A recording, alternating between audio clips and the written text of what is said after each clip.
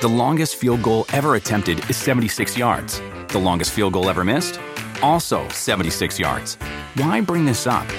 Because knowing your limits matters, both when you're kicking a field goal and when you gamble.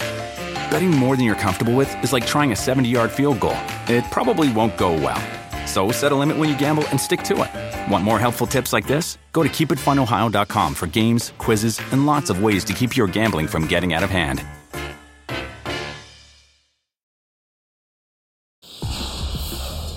You can ride that underdog deal for some amount of time, but when you become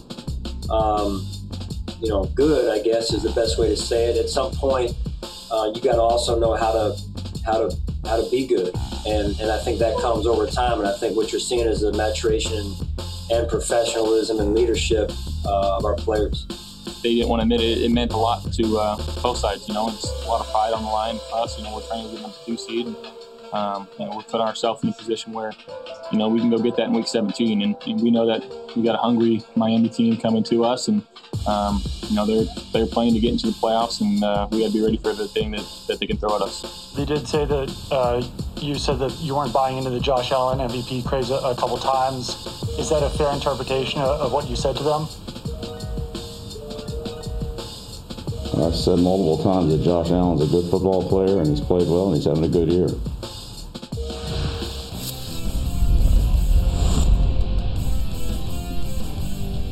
Tuesday edition of PFTPM, Charean Williams and Mike Florio. I'm going to do that the whole show, like Bill. I'm just going to sit back.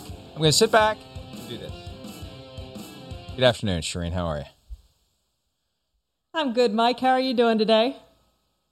I'm doing well. Better than the Patriots. It's still something I can't get used to, seeing the Patriots on the wrong end of a score like that and feeling like it's the beginning, not some sort of fluke or aberration like the Lawyer Malloy game from 2003, which started 31-0 to the Bills, ended with a 31-0 win over the Bills, and culminated in a Super Bowl win.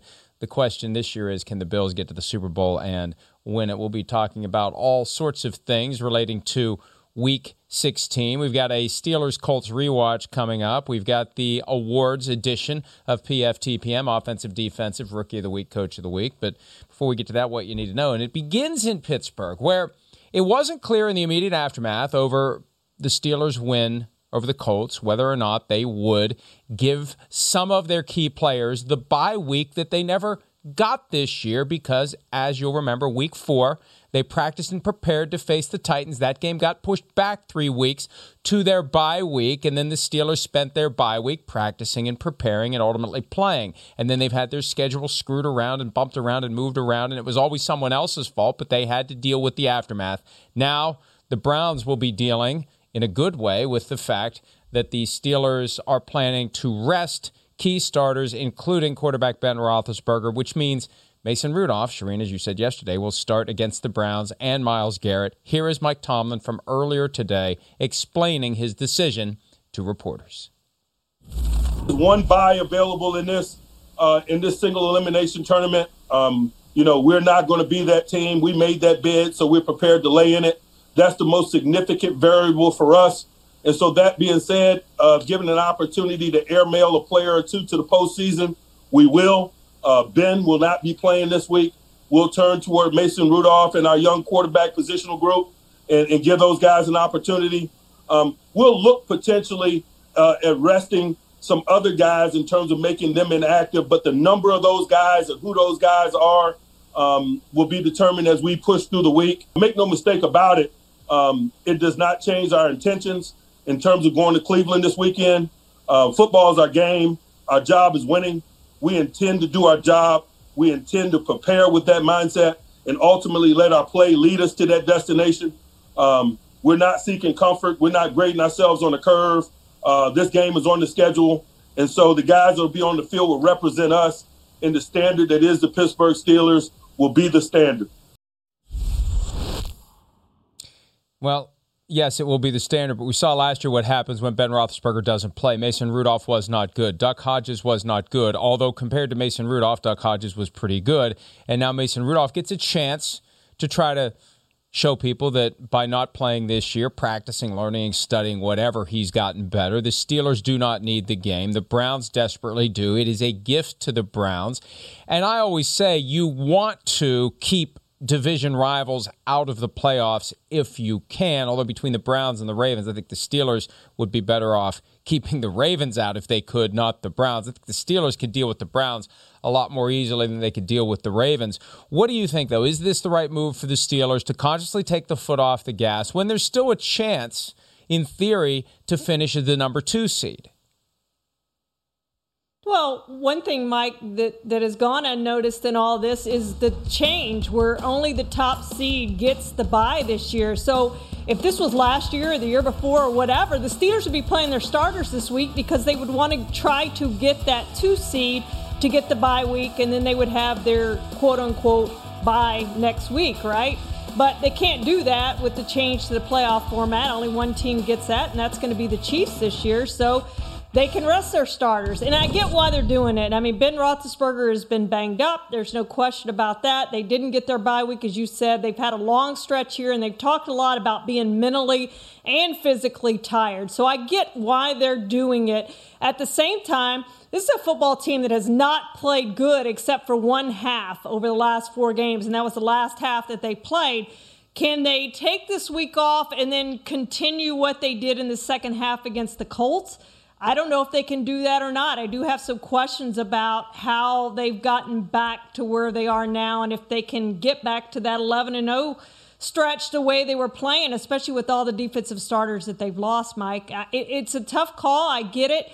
If I am Mike Tomlin, I'd probably rest Ben Roethlisberger for sure this week, but I do go out and try to win this game to try to keep the momentum going.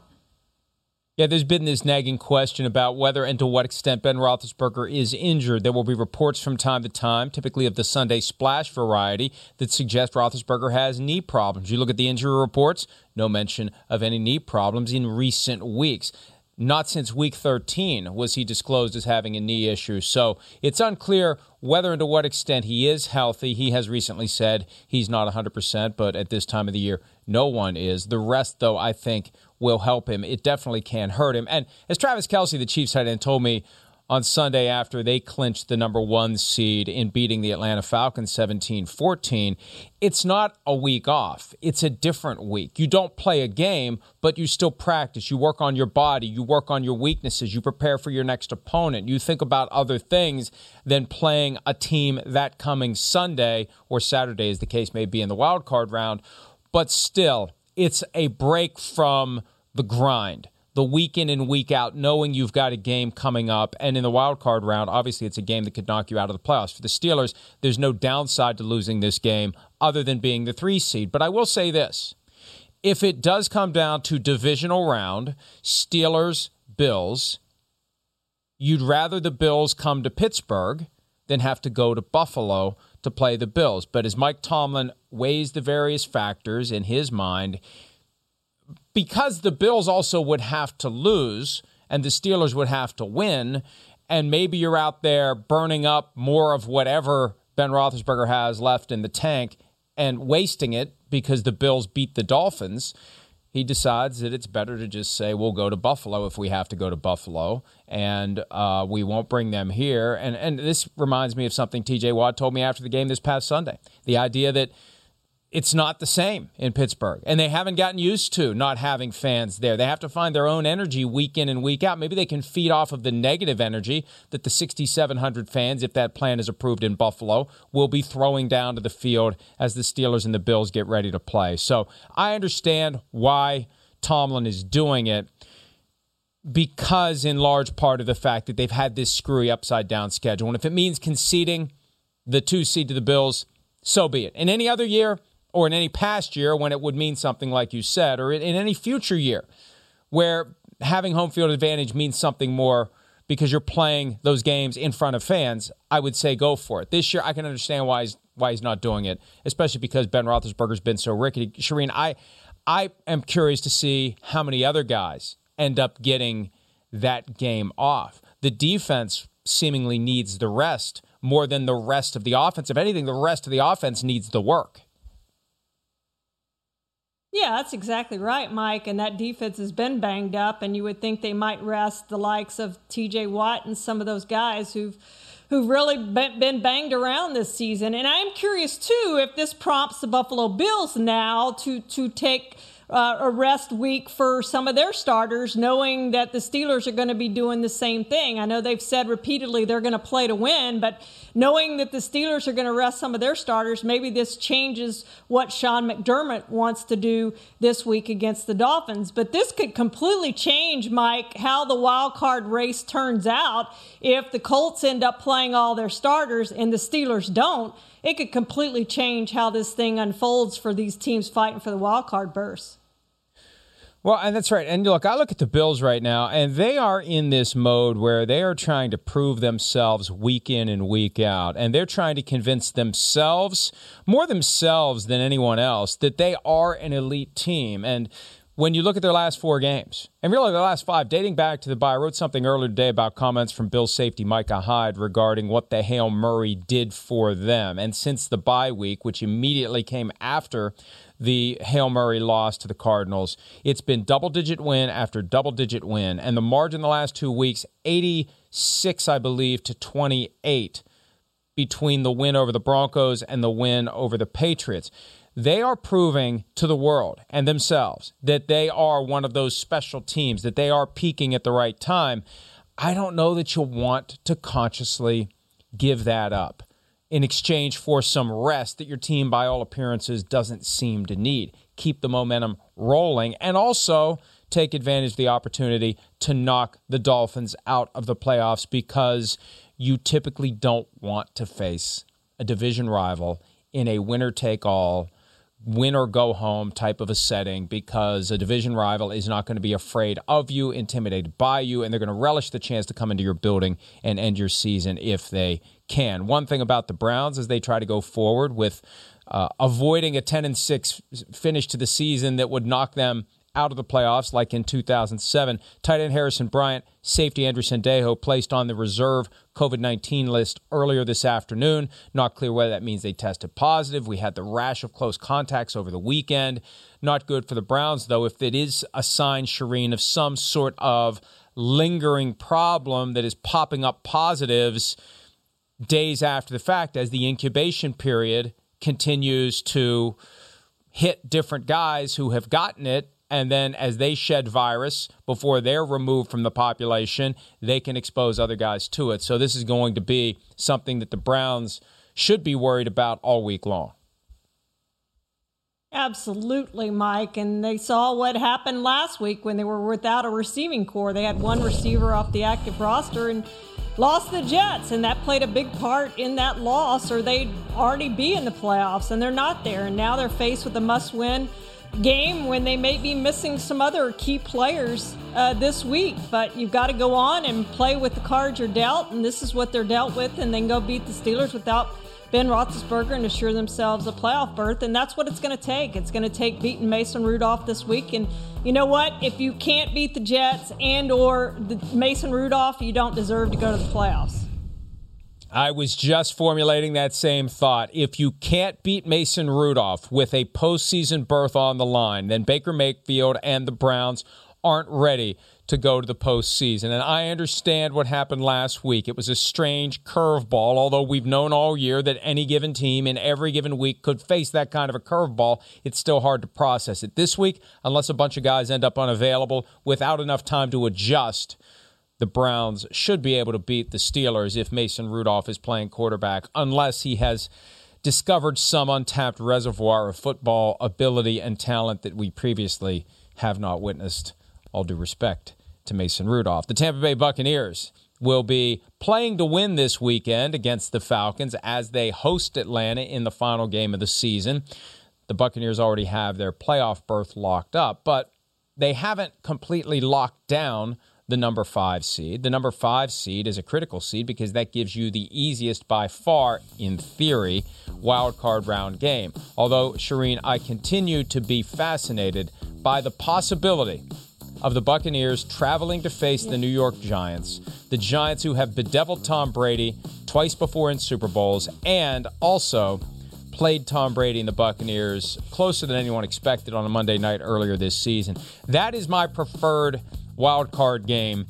I know that you probably would rather see the Cowboys in it, but I want the Giants at 6-10, maximum chaos, hosting 11-5 Buccaneers, and let's see what happens. It doesn't mean I'll be rooting for the Giants, but I just like a little chaos. Because frankly, and this is a reminder to everyone out there, before you begin going all in for chaos in the lower levels of the playoffs, remember that chaos ultimately screws up better games later.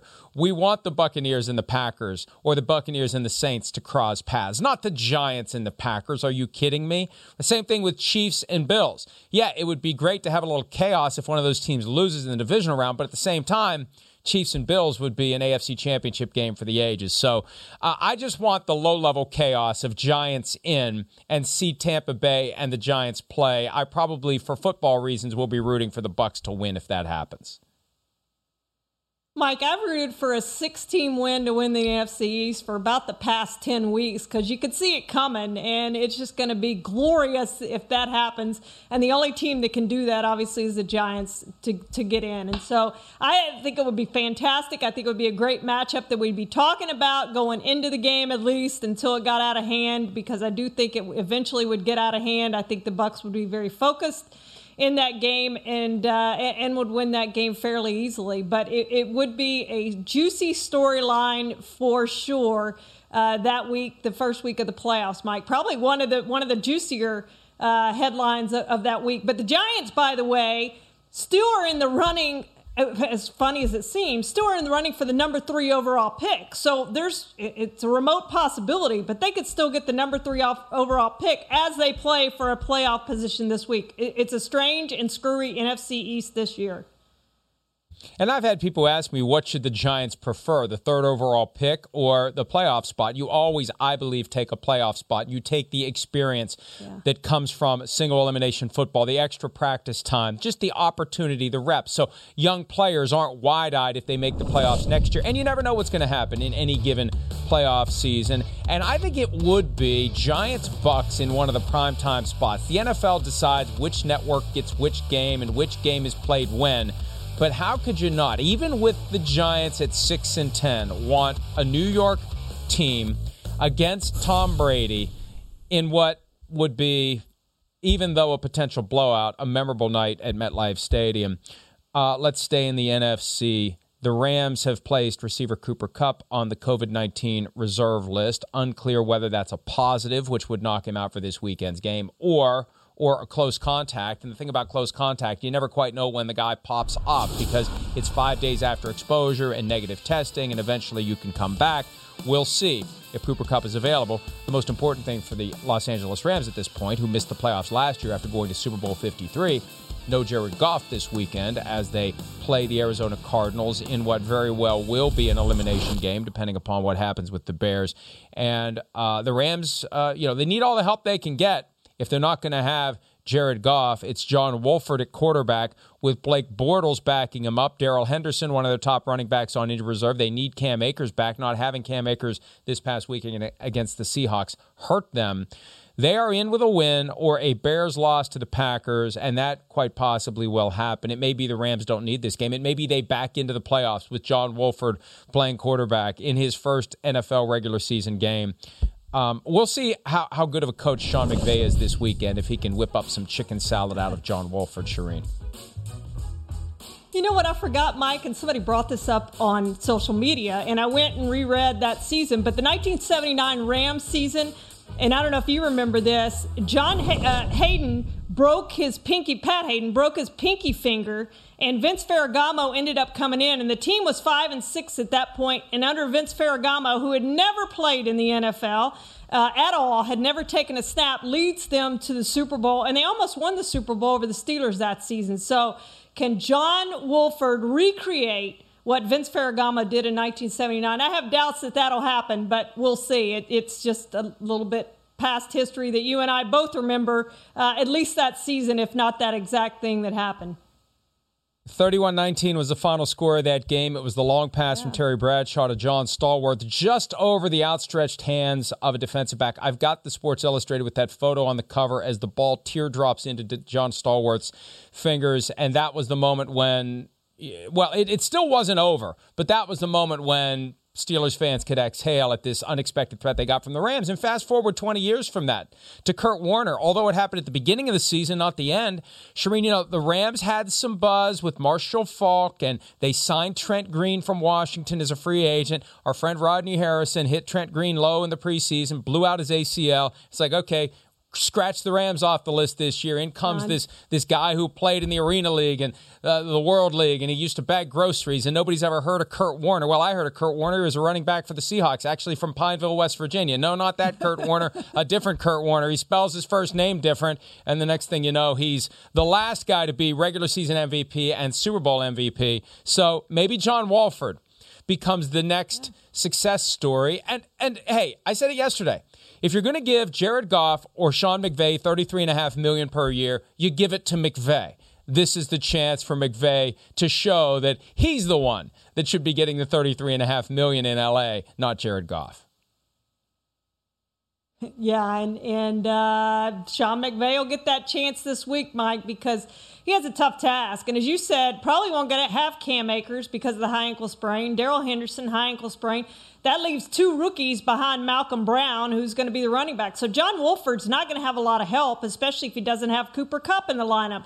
This is a tall task, not only for John Wolford, but for Sean McVay to try to draw up some plays that'll work this week and get them in the playoffs. And if they get there, who knows how they'll do. I have doubts that they'll last very long if they do get in there, but I know they'd like to get in there, and especially the way they've lost over the last 2 weeks. They should already be in the postseason. I think Sean McVay's best chance to get in the playoffs at this point is to call up Matt LaFleur and do everything he can to help Matt LaFleur beat a Bears team that the Rams manhandled back before the Bears came out of their extended midseason hibernation. One last point before we break. Dwayne Haskins clears waivers, now a free agent. I can't imagine anyone signing him for the balance of the season with everything that's gone on, and I can't imagine him wanting to jump on board with anyone. I think you step back, you regroup, and you wait and see what happens in the offseason. And the guy to watch is Urban Meyer. If his former Ohio State coach ends up taking a head coaching job with an NFL team and doesn't want him, then no one should. But I assume that Urban Meyer would at least be interested in trying to bring Dwayne Haskins in and getting something out of him, unless Urban Meyer goes to Jacksonville and Trevor Lawrence becomes his guy, and then Dwayne Haskins would have no path to a starting job. Yeah, and Dwayne Haskins is up against it now because his options are going to be limited. Mike, you brought up Earl Thomas yesterday, and I was thinking about that. Can you believe that Earl Thomas is one of those guys? You always think, well, these guys have talent. They're going to get signed by somebody. Nobody signed Earl Thomas. And is it going to be like that for Dwayne Haskins? Is his career going to be over? Or does he get another chance somewhere else? Maybe as Josh Rosen now is getting his next chance with the San Francisco 49ers. Well, the thing about Earl Thomas that nobody wanted to accept all year long is that he is, as the kids would say, washed. Haskins is still at the early end of his career. He's only 23. Youth, immaturity, a little bit of stupidity, and some entitlement that comes from being the 15th overall pick in the draft.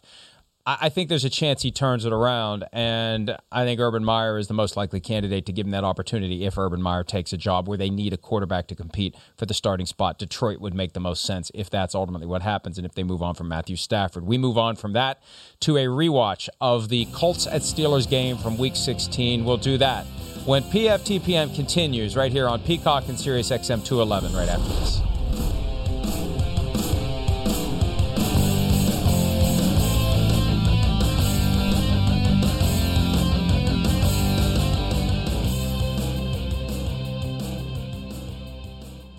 The longest field goal ever attempted is 76 yards. The longest field goal ever missed? Also 76 yards. Why bring this up? Because knowing your limits matters, both when you're kicking a field goal and when you gamble. Betting more than you're comfortable with is like trying a 70-yard field goal. It probably won't go well. So set a limit when you gamble and stick to it. Want more helpful tips like this? Go to keepitfunohio.com for games, quizzes, and lots of ways to keep your gambling from getting out of hand. Do you want a beautiful lawn? Enter TruGreen, the easiest way to get a great lawn. Just water and mow, and they'll do the rest. Weed control, fertilization, aeration, and more. TruGreen is the official lawn care treatment provider of the PGA Tour, and they have a verified best price, which guarantees you the lowest price with no compromise on quality. You do you. Let TruGreen do your lawn care. Visit TruGreen.com, TruGreen.com, to get the best lawn at the best price with the best people. Guaranteed. When you need mealtime inspiration, it's worth shopping Kroger, where you'll find over 30,000 mouth-watering choices that excite your inner foodie. And no matter what tasty choice you make, you'll enjoy our everyday low prices, plus extra ways to save, like digital coupons worth over $600 each week. You can also save up to $1 off per gallon at the pump with fuel points. More savings and more inspiring flavors make shopping Kroger worth it every time. Kroger, fresh for everyone. Fuel restrictions apply.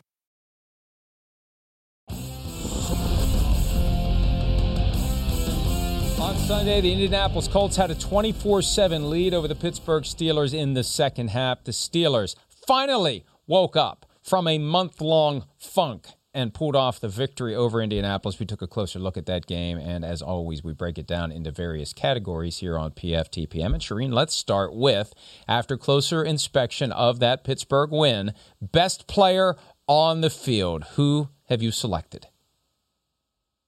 I picked TJ Watt, Mike, and he had 3 tackles, 2 sacks, and a forced fumble. And I just thought that strip sack there early in the second quarter, 14:37 left, was huge because at best the Steelers were looking at being down 21-0 at halftime, but they picked it up, ran it to the 3-yard lines, and it still took the offense 3 plays to get in the end zone from the 3, Mike. But that, to me, was a turning point because if they don't score in that first half, I think that Ben Roethlisberger's speech at halftime would have been for null and void because they would have been so far behind. And then, obviously, the Colts came out and got the field goal, so it would have been 24-0 at that point. And I don't know, that's just a steep climb back for a team. And I just thought that play was huge. And, you know, when you start talking about Defensive Player of the Year, Mike, I think it's going to be a very difficult decision to pick between T.J. Watt and Aaron Donald. And Mike Tomlin said today that T.J. Watt is a guy from another planet, and I think he is. Let's hear from Mike Tomlin. You know, T.J.'s visiting from another planet, to be quite honest with you. He has freakishly unique talent coupled with freakishly unique work habits and mindset, and it produces what you guys witness every week, which in my opinion is Defensive Player of the Year quality. You know, Shireen, I asked TJ Watt after the game on Sunday if he thinks about, cares about, wants to be in the conversation for Defensive Player of the Year, an award his brother JJ has won 3 times. TJ said, I'd rather win the Super Bowl. Now, that wasn't a dig at his brother, and frankly, when you consider what Mike Tomlin said about T.J. Watt, let's spin it forward, shall we? Because that same alien DNA is inside the body of J.J. Watt. If J.J. doesn't return to the Texans, and I think they'll respect his wishes if he asks to be released or traded, could you imagine J.J. and T.J. on the field at the same time next year for the Pittsburgh Steelers? And I know some would say, well, they don't really need him. They've got plenty of great players. Well, the more guys you put in the defensive line rotation, the better off you are. And the idea of both of those guys playing for that Steelers defense should scare the crap out of every other quarterback in the AFC North and beyond, Shireen. Absolutely. You look what Washington's done with that rotation, and the Steelers have had their rotation, and it's been great. And JJ's on the downside of his career, Mike, so he needs to get in a spot where he is in a rotation, where he doesn't have to produce every single play, and he doesn't have to make those game-changing plays. And I think if he plays fewer snaps, he's able to do that. And with the Steelers, certainly he would play a lesser role, and that would be perfect for him on the downside of his career. You know, for me, it's Ben Roethlisberger as the player of the game. He's taken so much crap, although he deserves plenty of it. He hasn't played well, and he said when you play like poo, I think he used the word poo, you're going to be criticized. That's how it goes. He's a big boy. He's getting $30 million plus per year. He can take it.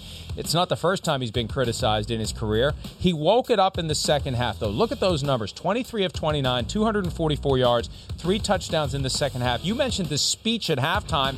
Plenty of people I know who are Steelers fans was hoping that speech would be a retirement speech from Ben Roethlisberger at halftime. They were done with him. I mean, the Steelers fans, and hey, you start a season 11-0 and it all falls apart. I can understand the frustration. But Roethlisberger found a way to will the team to victory.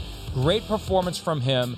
Set aside the first half. It just made the second half more memorable and more dramatic. Ben Roethlisberger, best player on the field. All right, let's flip it over to a guy who seemed better when you watched it again than you thought he was when it was all unfolding live on Sunday.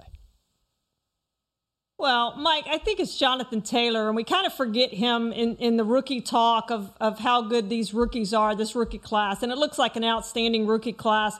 And he's one of those guys. And he played great, I thought, in this game. And after the first drive of the second half, the team had 25 carries for 117 yards, and he had 16 carries for 74 yards and 2 touchdowns. And the Colts really got away from the run after that.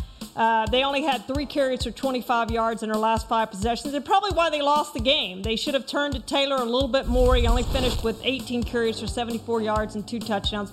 But I thought he played a really solid game, and they just needed to give him more chances late, Mike, to have a chance to win the game. Yeah, for me, it's Eric Ebron, just because this narrative has really taken root that he's not very good, that he drops too many balls. And look, he's the last guy drafted before Aaron Donald and Odell Beckham Jr. back in 2014, and he's never going to live that down, at least not in my mind. But he had a solid game, and he had one of the touchdowns on the way back, the second touchdown that pulled it to, what was it at the time? 24-7. It was made 24-21. My math is for a change correct. 24-21, and really created the first sense that the Steelers are going to pull this damn thing out. And, no drops. Reliable, willed his way into the end zone when he caught that pass down near the goal line. So I got to give Eric Ebron some credit, because that narrative really has taken root, that he's just kind of overrated, underachieving. He had that one good year in Indianapolis. They eventually moved on from him. The Lions didn't care for him, and he'd been not as good as I thought he was going to be this year in Pittsburgh, but he was a key contributor on Sunday in that unlikely win. Give me who had a game that they would like to forget, Shireen. Well, Mike, I thought it was the Colts secondary. In the second half, they had 4 huge penalties. There were 3 defensive pass interference penalties and an illegal contact, and it was 53 yards that they flat out gave the Steelers, and it was 3 different players. Xavier Rhodes had 2 of the penalties. T.J. Carey had 1, and Kenny Moore had 1, and they really spread it around. But they did just a terrible job as Ben threw for 342 yards in those 3 touchdowns. And a lot of that damage, as we saw, came in the second half against the secondary that just couldn't find a way to get the Steelers off the field. Yeah, and I'm going to stick with a unit as well. I thought about the front 7 of the Colts defense, but since you took the secondary, I'll give them a break. I'm going to flip it over. And one of the things Sims has been saying for the past few years with all this talk about the wall that's being built along our southern border, he talks about the wall that's being built in Indianapolis in the form of their offensive line. And the wall did not hold on Sunday against the Pittsburgh Steelers. 5 sacks of Phillip Rivers. The offense went into a funk. When you get a lead like that, that's when we always talk about a defensive line pinning the ears back when they have a lead. Well, an offensive line, when you've got a lead, that's their moment to beat the other team's front 7 into submission and really find a higher level and cement that victory. And we can blame Phillip Rivers and blame the receivers and blame the defense and blame this and blame that. But to the extent that this is an elite offensive line, they didn't play that way on Sunday. And I think they very much would like to forget how things unfolded. All right, one more topic coming out of our rewatch. A play to take a closer look at, Shireen. Which play of all the plays in that game of 2 different halves, very different halves, which one did you select? Well, Mike, I don't think I've ever seen this before, but there's 1:04 left in the game in the first half, and the Colts faced the 3rd down and long at their own 11-yard line. And they rushed up to line, and Tony Romo made a big deal out of this. They rushed up to the line like they were going to quick snap it and go, And the Steelers had all 3 timeouts, and they don't call a timeout. And I'm just yelling at the TV, timeout, timeout, timeout. And Romo explained, oh, no, they think the Colts are going to quick snap this ball and they'll get a free timeout. Well, of course they didn't. And I thought Rivers really snookered Mike Tomlin there. And they end up not getting any points out of that. The Steelers, they drive down to the Colts 40 and they run out of time. And they went to the locker room with the timeout in their pocket. And I thought that was just a huge error on Mike Tomlin's part. Yeah, and, it's amazing. That rarely happens to Mike Tomlin, but Philip Rivers, been around a long time, very savvy, knows how to play those games, and from time to time manipulate the other coach into thinking that something is happening that isn't happening. What registered for me and the game and the play in the game that I think was clearly the turning point, after the Steelers drive down to the 2, and it's 4th down, and instead of taking the field goal and making it 24-10, a 2-score game at that point, they decide to go for the end zone, and it doesn't work. And that was where, and on a Sunday, when I'm up here in the studio watching the full grid of games that is being piped in from Connecticut, and in the upper left corner was the Steelers-Colts game, right after that play, that's when I say, okay, you may as well turn that one off. This one's over. The Steelers had their chance. Their backs have been broken. Well, that was when they woke up. Defensively, 3 and out. They get the ball on the Indy 39, and on that first play, after the offense had been so bad all game long, and Ben Roethlisberger's been criticized for not getting the ball down the field, and Randy Fichtner, the offensive coordinator, criticized for not dialing up more deep balls, and it's not working, and guys are dropping it. Deontay Johnson, dropping everything that came his way. 39 yards to the end zone. Deontay Johnson laying out. He may be one of these receivers that needs a higher degree of difficulty so he doesn't think too much about the catch. There's a lot of guys that if you're looking it in, and it's an easy catch, you're more likely to drop it. When you just have to go get it, you don't think about it, and it worked. And that was the turning point of the game. That was the moment where the Steelers had life. And I've gone back and watched that over and over and over again. I mean, if they can stretch the field like that in the playoffs, and you have to defend that, that's the kind of thing that's going to help your running game open up, and it's going to keep that short passing game from being smothered by defensive backs who are anticipating it. As Sims has said, the Steelers have become predictable in their predictableness. If you can stretch the field that way and you can give opposing defenses that on film to be concerned about, you have a better chance of your base offense working more effectively, and specifically the run game. Shireen, that's what I continue to worry about from the Steelers' perspective, that run game. Yes, 20 yards absolutely. For James Conner. And I understand the game got out of hand for them and you have to switch to the passing game, but old-time Steelers football is run the ball, run the ball, run the ball, run the ball, and they have got to discover that in the playoffs or they are not going to make it past the first round. And I don't think they will make it past the first round, Mike, unless they can find that running game. And I don't know that they can. This may be a one-and-done team. They did put together a second half to get in the postseason, but now they got to figure it out going into the postseason and turn this thing around, turn this running game around if they're going to continue into the postseason. With one game left, and there's so many permutations, the Steelers would never admit this, but I suspect that they do not want to cross paths with the Ravens in the wild card round because Absolutely. I believe the Ravens, number one, are the better team. Number two, grossly outplayed the Steelers in Week 8, grossly outplayed them. The Steelers somehow won the game. And then when they had that 6-day delayed Thanksgiving game, and the Ravens didn't have Lamar Jackson. They were down this guy and that guy, and they'd gone through a week and a half of a COVID outbreak, and they still kept it close. Although 19-14 is a little misleading because that last touchdown was a garbage time thing that made it closer, and Mike Tomlin's ran after the game, made it seem like it was closer than it was. But still, you give the Ravens their full complement of players, I think they can beat the Steelers, especially at Heinz Field with no fans there. I think the Steelers, however that board works out, if you're watching the scoreboard and you're doing the math and you're the Steelers, you want the end result not to be Steelers 3, Ravens 6, Steelers 2, Ravens 7. You don't want anything to do with that outcome. Yeah, I agree with you, Mike. I don't think they match up well with the Ravens. I think they know that, and I think they would much rather have the Browns or Dolphins or whoever else they could possibly get than to face the Ravens again. All right, time to take a break. When we return, MDS will join us for the Week 16 awards. Offense, defense, rookie, coach. We'll do that next here on PFT.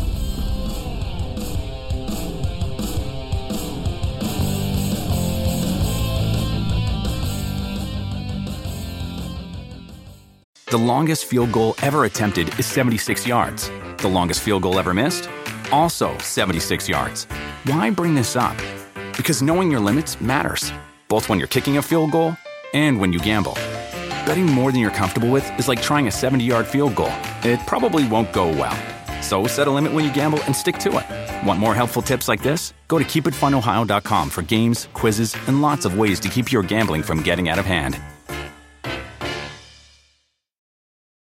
Do you want a beautiful lawn? Enter TruGreen, the easiest way to get a great lawn. Just water and mow, and they'll do the rest. Weed control, fertilization, aeration, and more. TruGreen is the official lawn care treatment provider of the PGA Tour, and they have a verified best price, which guarantees you the lowest price with no compromise on quality. You do you. Let TruGreen do your lawn care. Visit TruGreen.com, TruGreen.com, to get the best lawn at the best price with the best people. Guaranteed.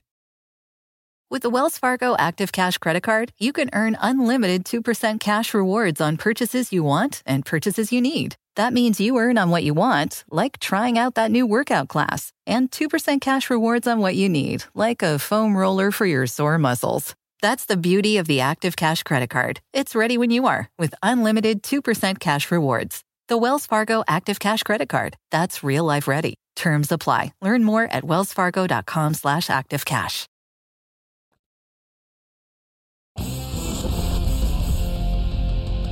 All right, Tuesday edition of PFTPM. As we do every Tuesday during the season, we hand out awards. MDS joins Shireen Williams and me to do that now. And let's get right to it like we always do. Offensive Player of the Week for Week 16. MDS, who do you have?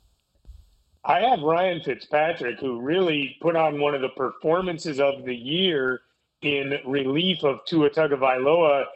That throw, while he was being face masked, thank you for putting that up at the moment I say it, was just such a phenomenal play by Ryan Fitzpatrick. He's got such toughness and grit and all these things you like about a guy. The only thing I don't like is that he's not starting Week 17. I think he's the better quarterback on the roster. In my humble opinion, he ought to be the starter when they're fighting for a playoff berth. We shall see how it plays out, but he's definitely my player of the week of Week 16. We'll see if we see him on the field Week 17. MDS, I took the other obvious choice, which is Alvin Kamara. We all know what he did, and he had 6 touchdowns. And frankly, it should have been 7 touchdowns because Taysom Hill shouldn't have gotten the one before Alvin Kamara got his last one. So he should have set the NFL record alone with 7 touchdowns, but he didn't get that opportunity. 22 carries, 155 yards, just outstanding. And I think maybe, Mike, that he should make those red and green Christmas shoes the shoes he wears every single week, even if he has to pay a fine. Yeah, whatever the fine is, just pay it. Just build it into your budget for the year because there was something about those shoes. The shoes that they didn't make him take off, even though they made Odell Beckham Jr. and Jarvis Landry take off non-conforming cleats during the 2019 season. I still can't get a straight answer from anyone on why that was the case for them and not the case for Alvin Kamara. The Grinch eventually will force him to make a contribution to the NFL's equivalent of the Human Fund, but they didn't make him take off the shoes, and that was something to see. 6 touchdowns, 4th time ever in NFL history that a player has scored 6 times in a game. I thought we were going to see history of a different kind on Saturday at halftime when Tom Brady had 348 passing yards. I assumed that between Brady, the fact that he was back in Michigan for the last time, most likely in his career, and that he was playing for Coach No Risk It, No Biscuit, I thought for sure he would stay in the game and he would try to get 207 passing yards in the second half against a grossly overmatched Lions defense in order to break a record that goes back to 1951, the single-game passing yardage record more than 20 years before the NFL decided to embrace passing the football. Norm Van Brocklin had 554. I thought that was the day the record was going to fall, but even without playing in the second half, 348 and 4 touchdowns, Brady's my Offensive Player of the Week for Week 16. He won't be the NFC Offensive Player of the Week because of Kamara, but yeah, that would have been an interesting choice. If he had set the single-game record, and Kamara has 6 touchdowns in the same weekend, which guy is the NFC Offensive Player of the Week? But the league office doesn't have to figure that one out. All right, Defensive Player of the Week, MDS, who do you have? Well, I went with Steelers linebacker Avery Williamson, who contributed 14 tackles. That was tied for the most that any player had across the NFL this week. And I just thought that he really epitomized exactly what the Steelers were hoping for when they made that midseason trade to acquire him after they lost Devin Bush to a season-ending knee injury. They needed a linebacker who was going to be very active, showing up a lot. And I think Avery Williamson, at the right time, is becoming that player for them.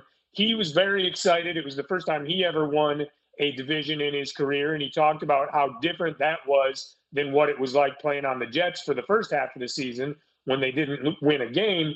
So Avery Williamson, he's excited. He's peaking at the right time, and I think he's one of the players the Steelers are really going to need to play well in the playoffs.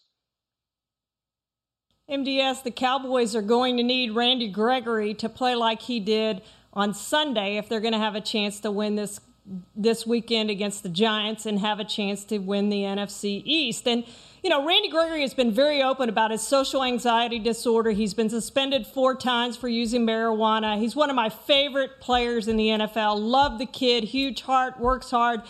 This time last year, he was about to get a suspension, and what he did, he went and worked at the Amazon warehouse, making $15.50 an hour just to have something to do and bring home some money to his family.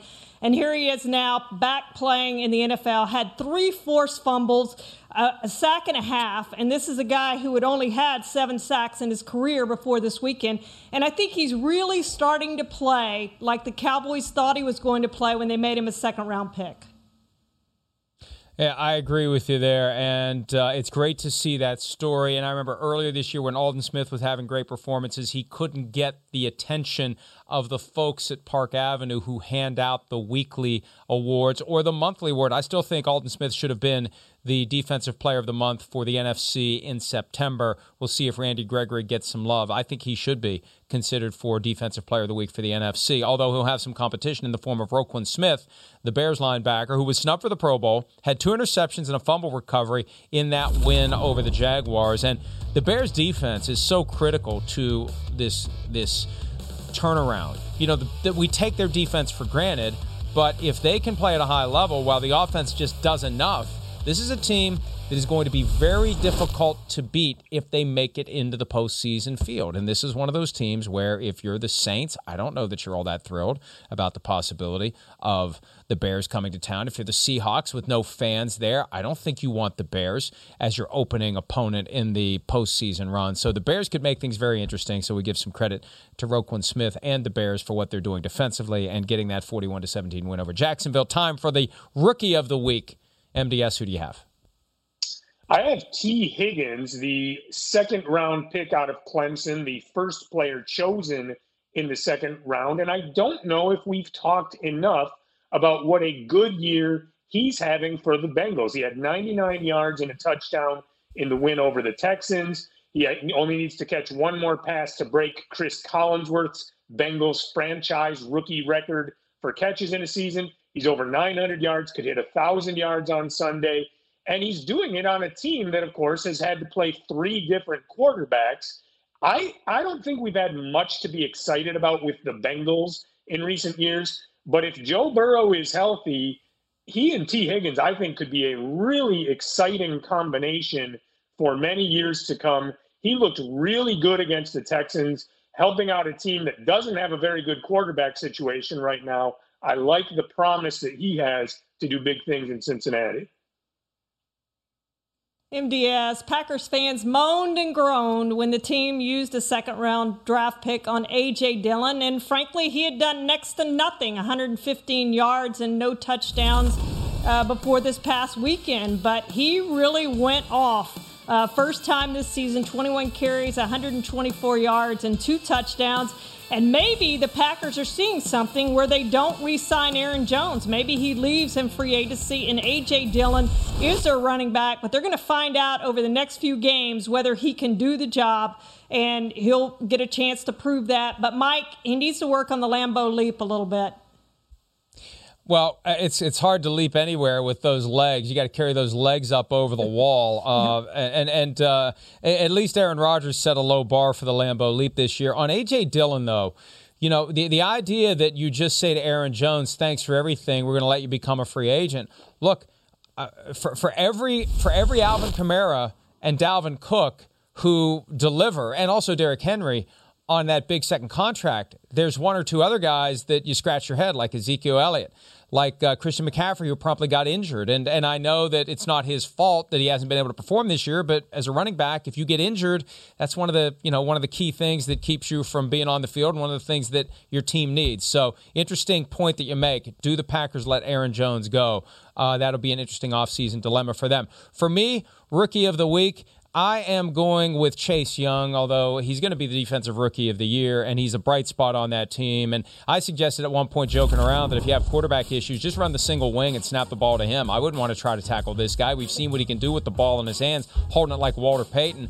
But he is a force. He keeps the Washington football team in every game. And if they're going to win on Sunday night on NBC against the Eagles to get into the postseason, they're going to need another big game from Chase Young. All right, let's do Coach of the Week. MDS, who do you have? I have a coach we have not yet given our Coach of the Week honor here heading into the 17th and final week of the season, and that is Jets coach Adam Gase, who's now won 2 games in a row, and both of them against teams fighting for playoff berths. So you have to say that's pretty legit. His players are still playing hard for him. Adam Gase has taken a ton of criticism this year. A lot of it has been justifiable criticism, but you cannot say that he doesn't still have his players playing hard. We've seen other teams that look like they're phoning it in at this point in the year when they're out of playoff contention. The Jets are not one of those teams, and I think you do have to give Adam Gase some credit for that. MDS, I also picked a coach we haven't honored this year, and that's Mike McCarthy. And, early in the year, he got questioned a lot for some of his fourth down decisions and fake punts and fake field goals and everything else he did. Well, this time he settled for 2 red zone field goals, and I'm like, what are you doing settling for the 2 red zone field goals when you went for it all year and said you couldn't be scared? But you know what? When it works, nobody questions you afterwards, and nobody's questioning Mike McCarthy. It's worked. Since they went 3-9, they're undefeated, and they have a chance to win the NFC East, Mike, as unbelievable as that is. Yeah, it really is unbelievable, and it's unbelievable when you consider how bad the Dolphins were when Brian Flores became the head coach, and all of the speculation that they were deliberately tanking in September of 2019. They have really turned it around since then. They're on the brink of the postseason. It's not going to be easy to get in, but Flores is my coach of the week for the way that he just handles, with a steady hand, the quarterback situation, knowing when to yank Tua Tagovailoa, knowing when to put Ryan Fitzpatrick on the field, knowing how to keep Fitzpatrick from griping about not being the starter going into, for example, Week 17 against the Bills back in Buffalo, one of the various places where Fitzpatrick once played, not having Tagovailoa get his nose out of joint when he gets yanked from a game for Fitzpatrick, knowing exactly how long to use Fitzpatrick so Fitzmagic doesn't flip to Fitztragic. It's just amazing how he's gotten this all to work. And we haven't heard a peep from anyone in the locker room arguing that what is Brian Flores doing, what's going on here. They're all on board. They have all bought in. It's amazing to see how it has worked out for Miami, and it will be sad to see them not make the playoffs if that's what happens. But between the Texans, not the Texans, they're already out, the Titans, the Colts, the Ravens, the Browns, and the Dolphins, one of those teams with 10 wins or possibly 11 is not going to be in the postseason field. All right, we say goodbye to MDS. We say goodbye to you just for a second. We'll be back with an unveiling of the new PFT Power Rankings and a new team at number 1. We'll be right back.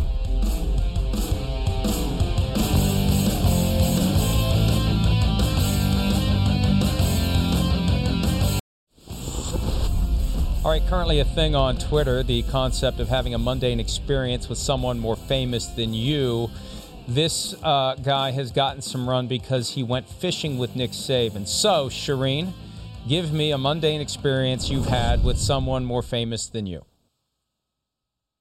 Mike, being what we do, we've had a lot of these. And one of my favorites was I got to go on the golf course with Tony Romo so many times and follow him around. It was really cool. And that's when he was the most open. And you talked about golf, didn't even talk about football much. And it was fun. It was a fantastic experience every time I did it. and I did it multiple times at multiple tournaments. And at one tournament, we had to go find a lost golf ball that he had that ended up being out of bounds. And he signed the photo that appeared in the Dallas Morning News. And he said, I always thought it would be the other way around. Thanks for your help, even though we didn't find the ball. But one of my favorite experiences was following Tony Romo on the golf course. Never got to play with him, and maybe I will one day.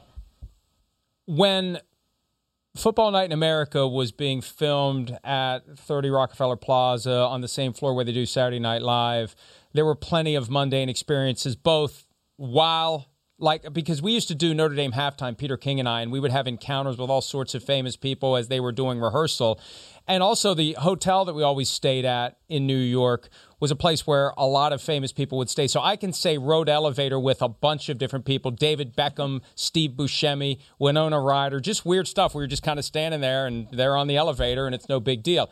Football related, every time I go to the Super Bowl, I'm on the same plane with Franco Harris flying back every same time, every damn year. Franco Harris, and there he is. And he's such a nice guy, incredibly nice guy.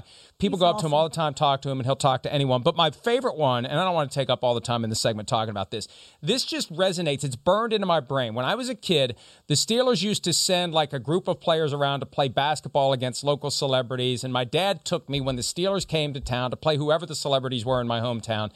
And after the game, they're signing autographs. And Frenchie Fuqua signing autographs.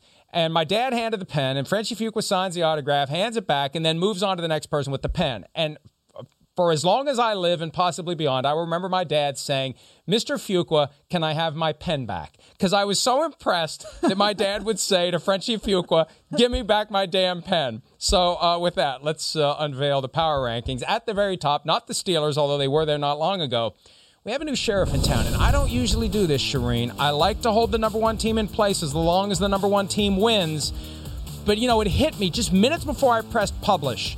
I said, wait. Let's think about this. The Chiefs have been screwing around with inferior talent. There's questions about their offensive line.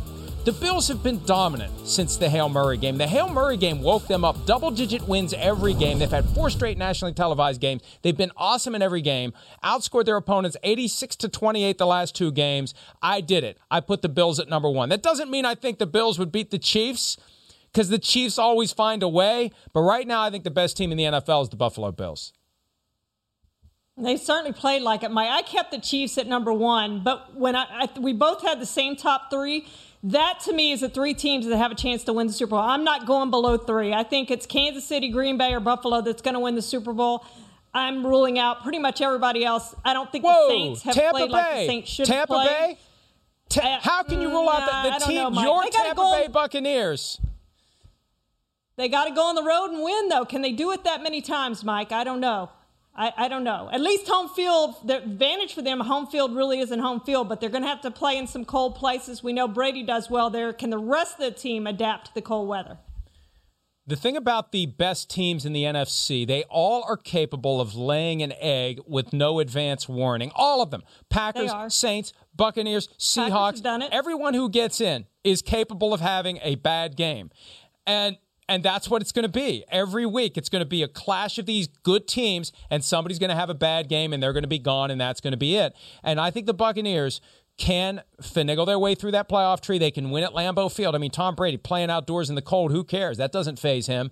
And I think the Buccaneers are the team in the NFC that has the best chance of winning the Super Bowl, or at least keeping it close. I don't think these other teams are going to have a prayer against the Chiefs, although I know the Saints kept it close with the Chiefs. It's not going to be in the Superdome if they play. Who give me, on our way out, who's the one team you think from the NFC that could win it all? Packers?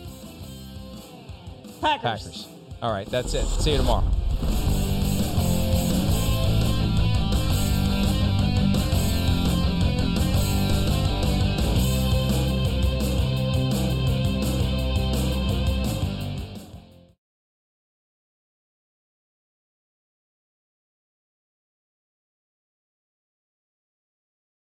The longest field goal ever attempted is 76 yards. The longest field goal ever missed? Also 76 yards. Why bring this up? Because knowing your limits matters, both when you're kicking a field goal and when you gamble. Betting more than you're comfortable with is like trying a 70-yard field goal. It probably won't go well. So set a limit when you gamble and stick to it. Want more helpful tips like this? Go to keepitfunohio.com for games, quizzes, and lots of ways to keep your gambling from getting out of hand. With the Wells Fargo Active Cash Credit Card, you can earn unlimited 2% cash rewards on purchases you want and purchases you need. That means you earn 2% cash rewards on what you want, like season tickets to watch your favorite team, and 2% cash rewards on what you need, like paying for parking. That's the beauty of the Active Cash Credit Card. It's ready when you are, with unlimited 2% cash rewards. The Wells Fargo Active Cash Credit Card. That's real life ready. Terms apply. Learn more at wellsfargo.com/activecash.